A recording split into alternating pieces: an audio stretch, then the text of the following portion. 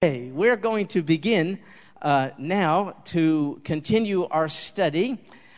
It's a series in the Foundations of the Faith. We began it last week on the future.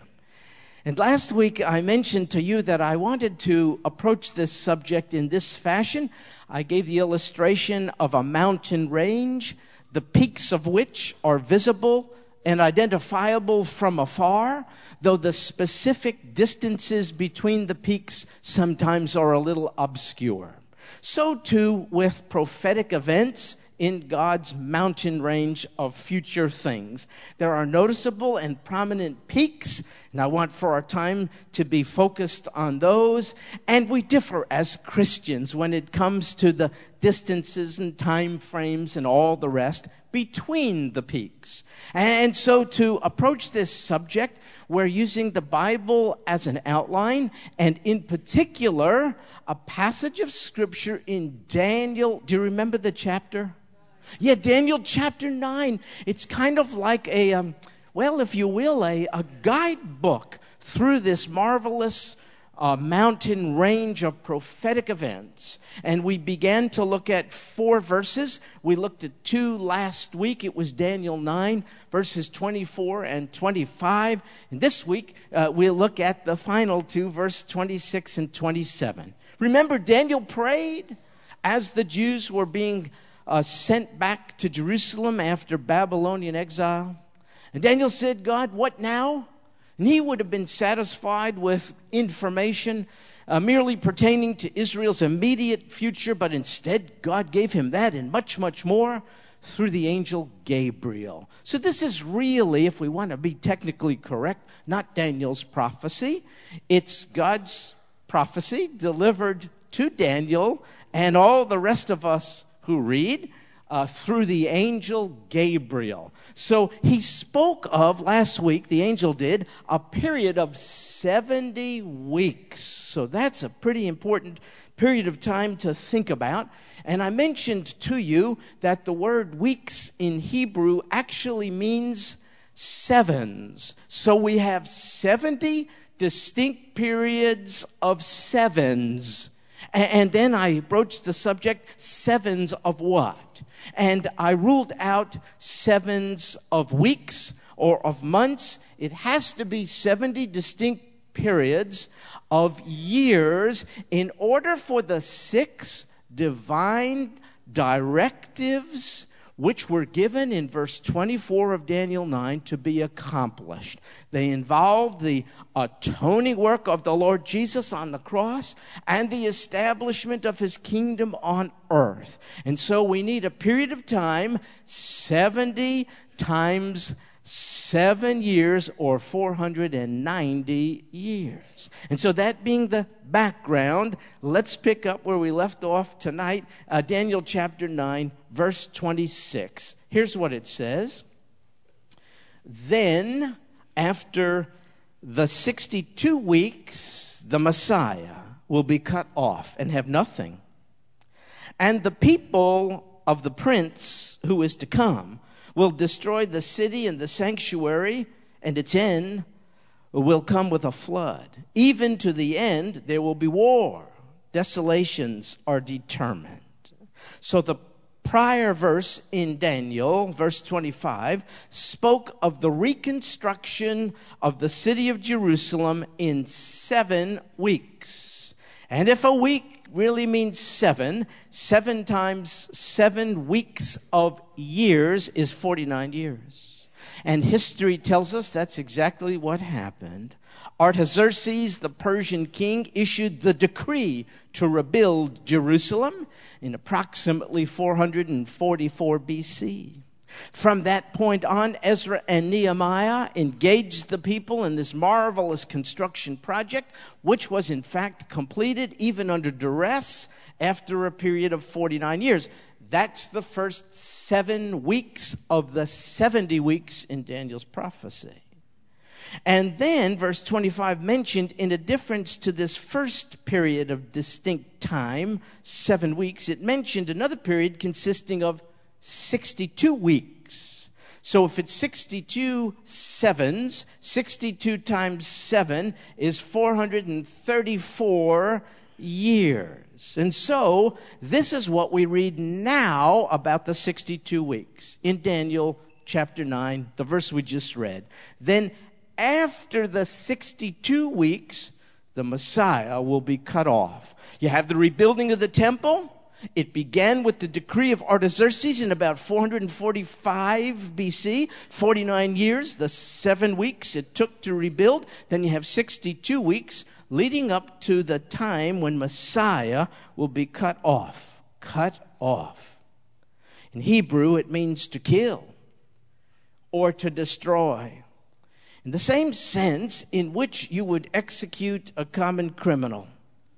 You can see how clearly this is a reference, I think you could, to the crucifixion of none other than the Messiah Jesus. It was as if he was a criminal.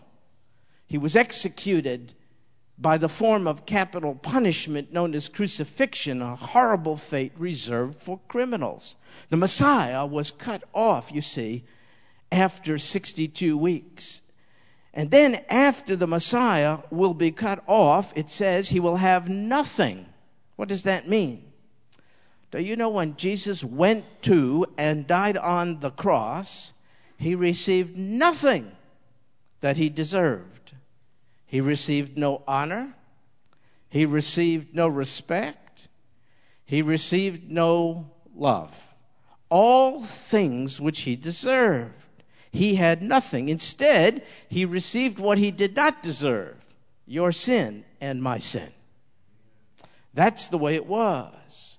And when cut off, he had nothing, and the people of the prince, it says in this verse, who is to come.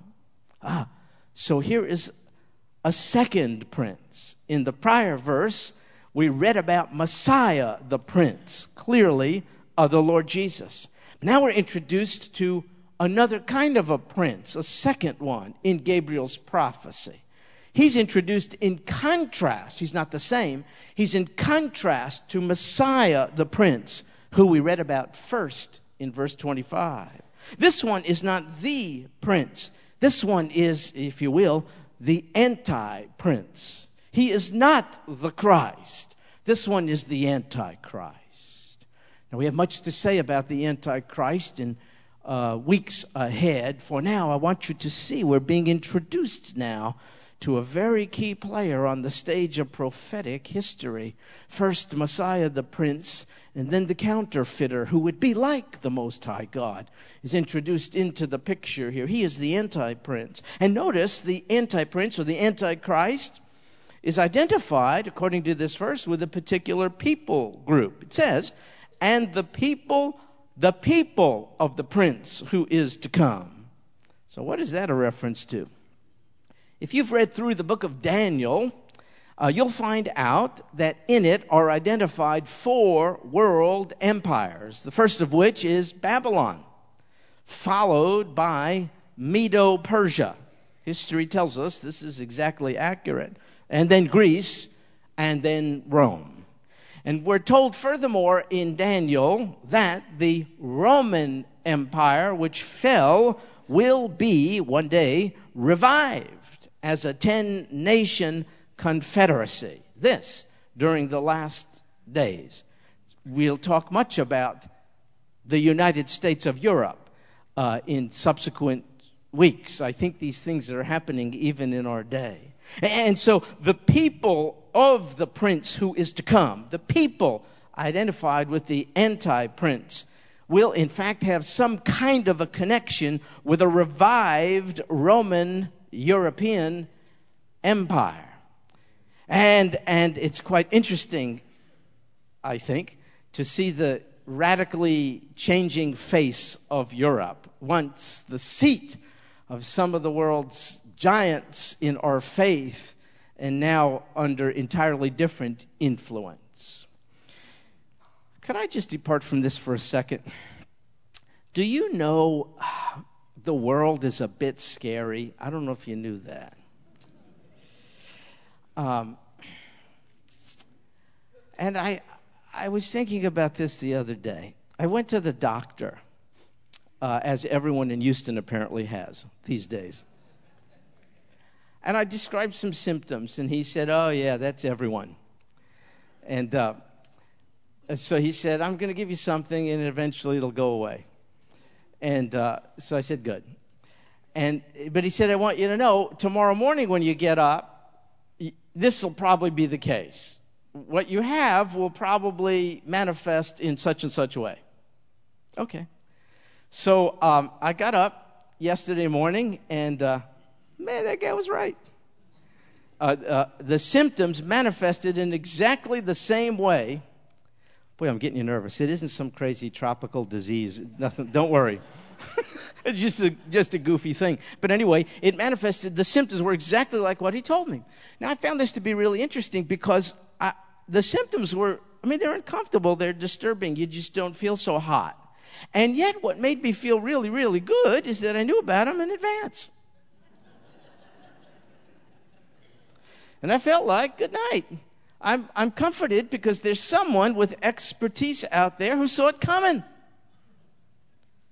And my trust was placed rightly in this physician.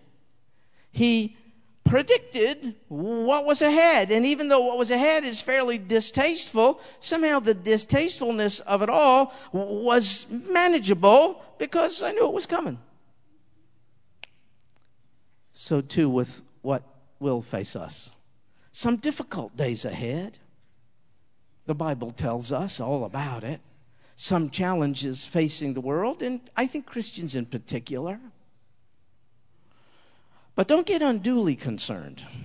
Oh, yeah, pray. But don't get unduly, don't hide out. Because our Father told us all about it. He told us about this anti-prince. He told us about what he's going to do. He told us about it all in advance. And even though it's very distasteful, there's something about it, knowing from our Father in advance that it's coming. It sort of makes you feel like, yeah, Dad already told me. The Antichrist is not calling the shots. Nobody is calling the shots. Our sovereign God who's seated on the throne is calling the shots. So isn't that good to know that our timeless Abba Father has already been to the future?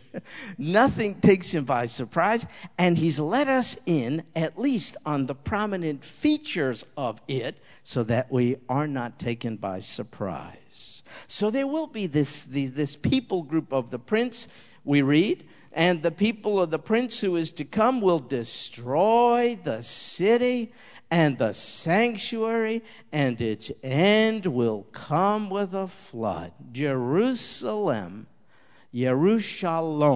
city of peace, but no peace. Now, folks, that prophecy of Gabriel took place, in part, in the destruction of Jerusalem by the Roman Emperor Titus and the 10th Legion in AD 70. And this verse is surely a reference to this most significant destructive event in AD 70. But don't stop there. There's much more to the judgment upon Jerusalem than that which took place in AD 70. The invasion of Israel by Rome in that year did not end the nation's sufferings. In fact, Gabriel said right here, even to the end there will be war. AD 70 did not end things. It's a precursor of greater animosity towards Israel to come. I point that out to you because there's some folks, and some are the most wonderful people I know, who are wonderfully wrong about AD 70. They think in that year, the most prominent peaks in God's prophetic mountain range were fulfilled. So what's in the book of Revelation has pretty much already taken place in AD 70. We'll get to it, That's not true. No way. Didn't happen. Not yet. So though something significant happened in AD 70, it doesn't tell the whole story.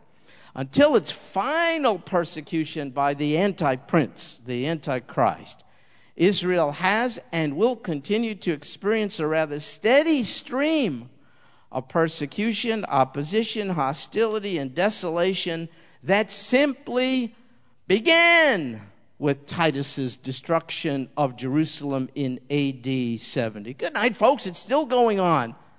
Some crazed madman just shot 9 kids studying in a theological seminary a week ago over in Israel. I wish things were over in AD 70. They aren't. It's just a foreshadowing.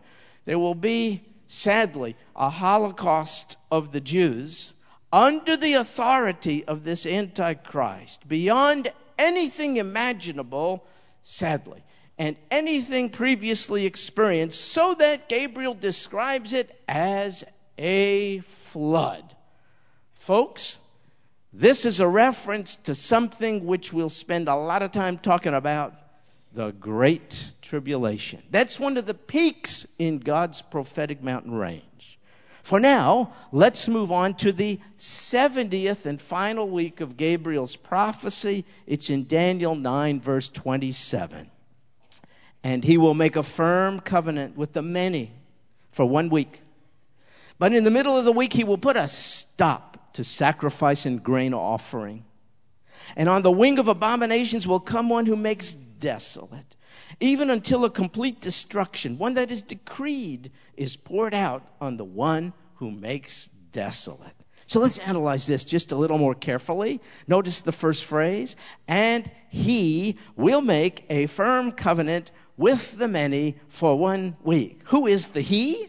It's the Antichrist. We'll spend time trying to identify who he is. I don't think, despite popular opinion, that it is Brother Chuck.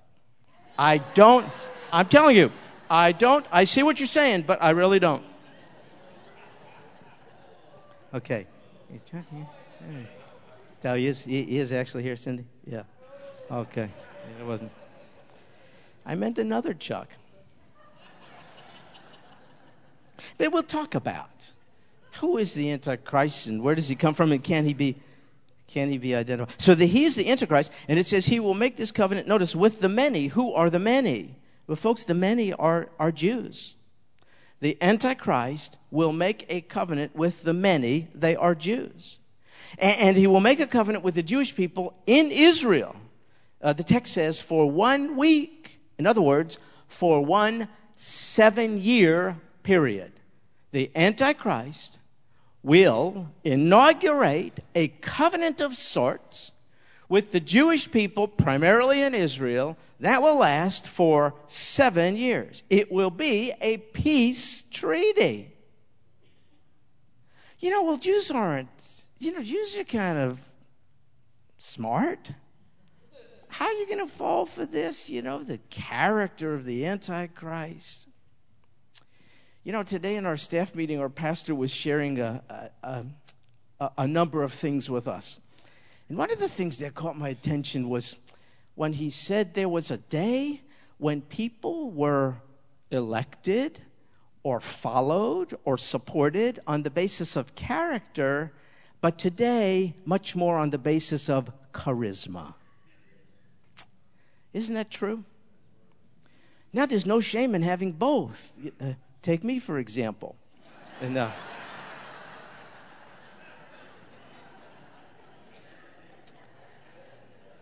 but we can see, even in our immediate political situation, how people could get so hungry for relief and for hope and for a reason to go on and for an expectation of a bright future, that anybody persuasive enough, likable enough to declare it's coming could be seen to be quite popular. In Israel, they're dying for peace. They hate the fact that often the parents have to gather up their children and go underground into these shelters. They paint them, the parents do. They paint the protruding above ground parts of these underground shelters almost cartoon-like so that it would be less horrific when their children have to go down there with them.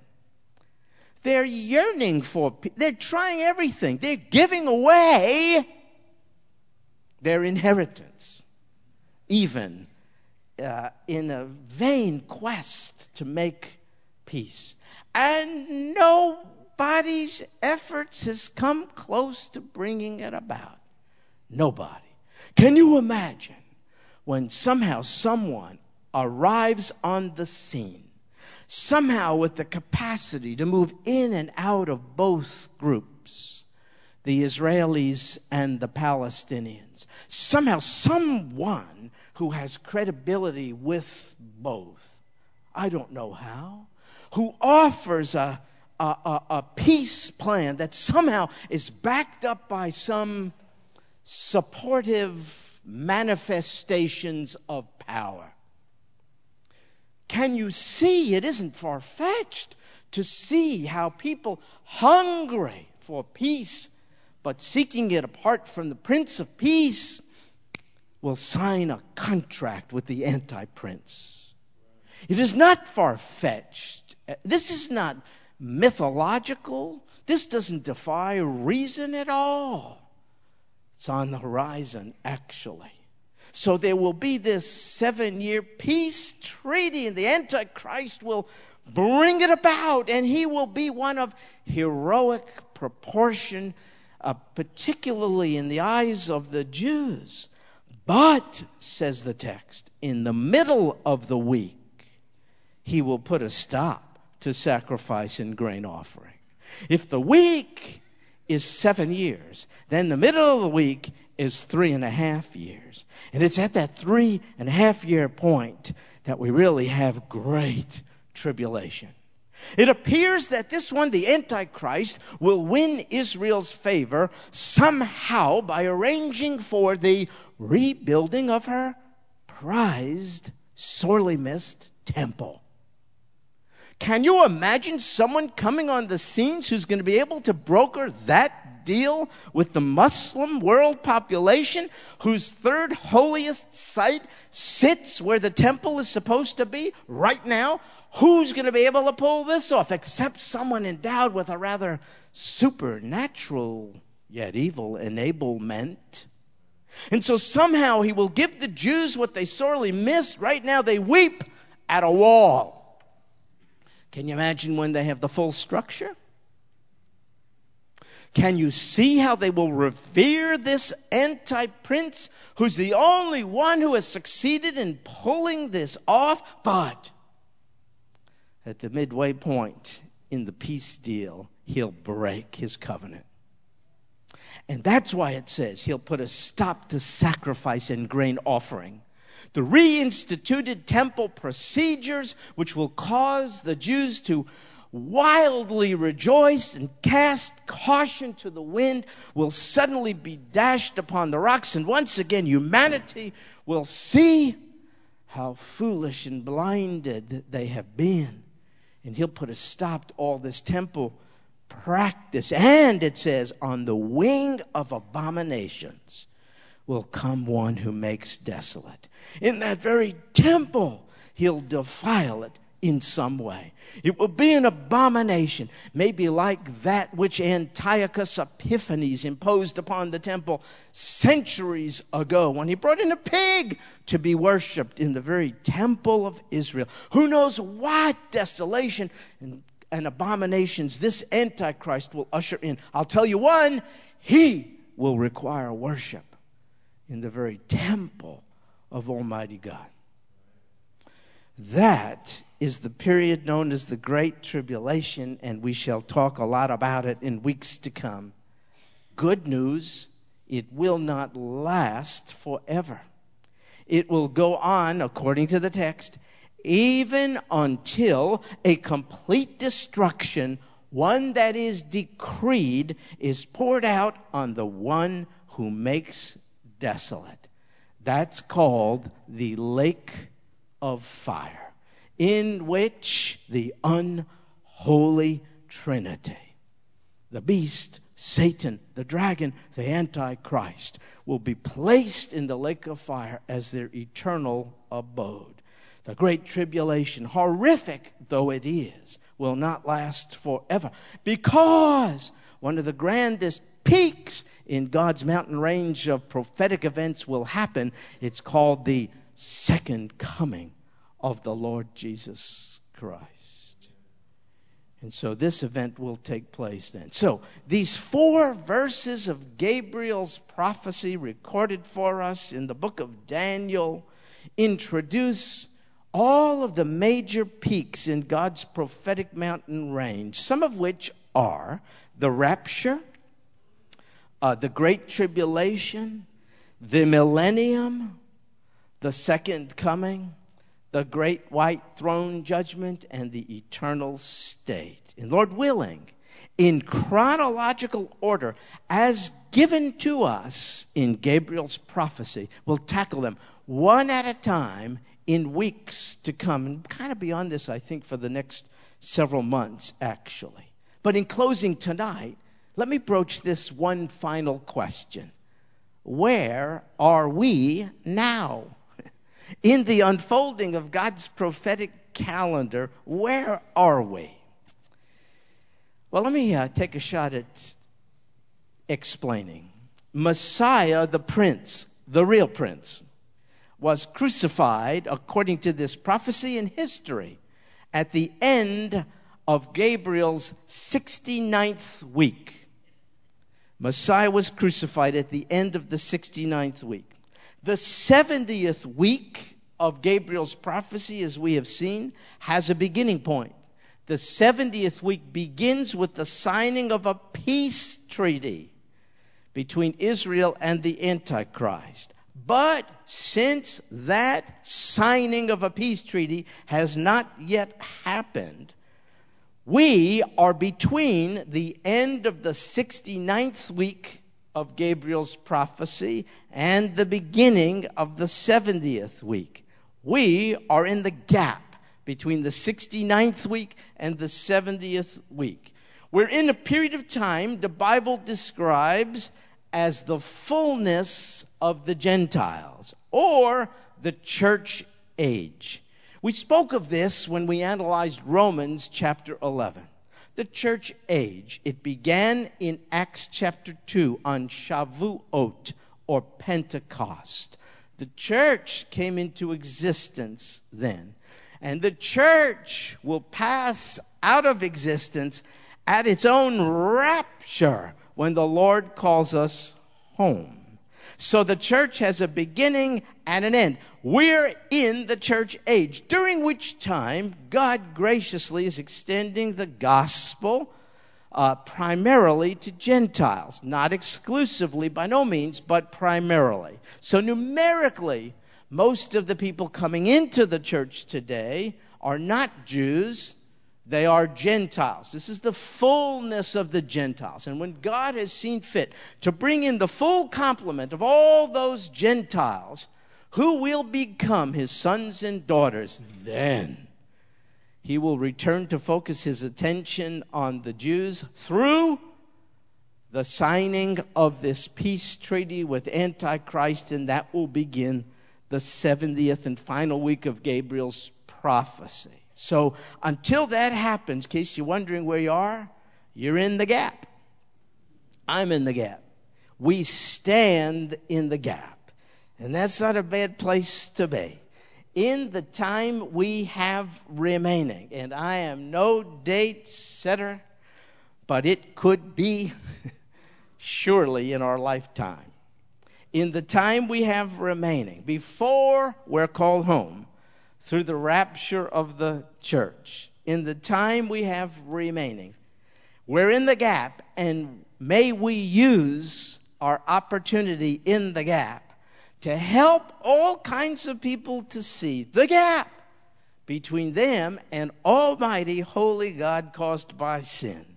and do everything we could with more dedication and passion than ever to proclaim that Jesus is the bridge. He stands in the gap. We can cross over from sinful separation to beautiful, blissful communion with a holy God through Jesus, who stretched out his arms on a cross in order to be the perfect bridge, the perfect mediator between unholy man and an otherwise unapproachably holy God. If you're looking for a reason to be, my fellow Christians, in the time remaining, burn white hot with an evangelistic zeal. Don't grow cold. Nothing else matters. Let's ask God to use us with more ferocity than ever before to tell people no longer any need for you to be alienated from the very giver of life, because he expended the life of his only begotten Son that you and I might live forever, sinless, free, cleansed, in right standing as sons and daughters. So until the time when you and I are removed from earth, and it could be at any time, no further prophetic event need take place before the rapture of the church takes place. Everything is, we call it the imminent return of Christ for the church. That doesn't mean we set a date. We just know it could be at any moment. That's a good, healthy motivation for us to get busier than ever. Let's not get sluggish or discouraged. Let's do more. So until the time when we are moved from the earth at the rapture of the church. Now, this hymn came to me when I was studying this. Do you know this one? May the mind of Christ, our Savior, live in us from day to day. Do you know this one? By his love and power controlling in all we do and say. I fear I'm the only one who knows this. And I'm going to sing it, but I'm scared to death here because do you mind standing with me? Please. And would you, let's sing this. Look, let me just try to get the tune. It's a classic hymn. May the mind of Christ, my Savior, live in me from day to day, by his love and power controlling all I do.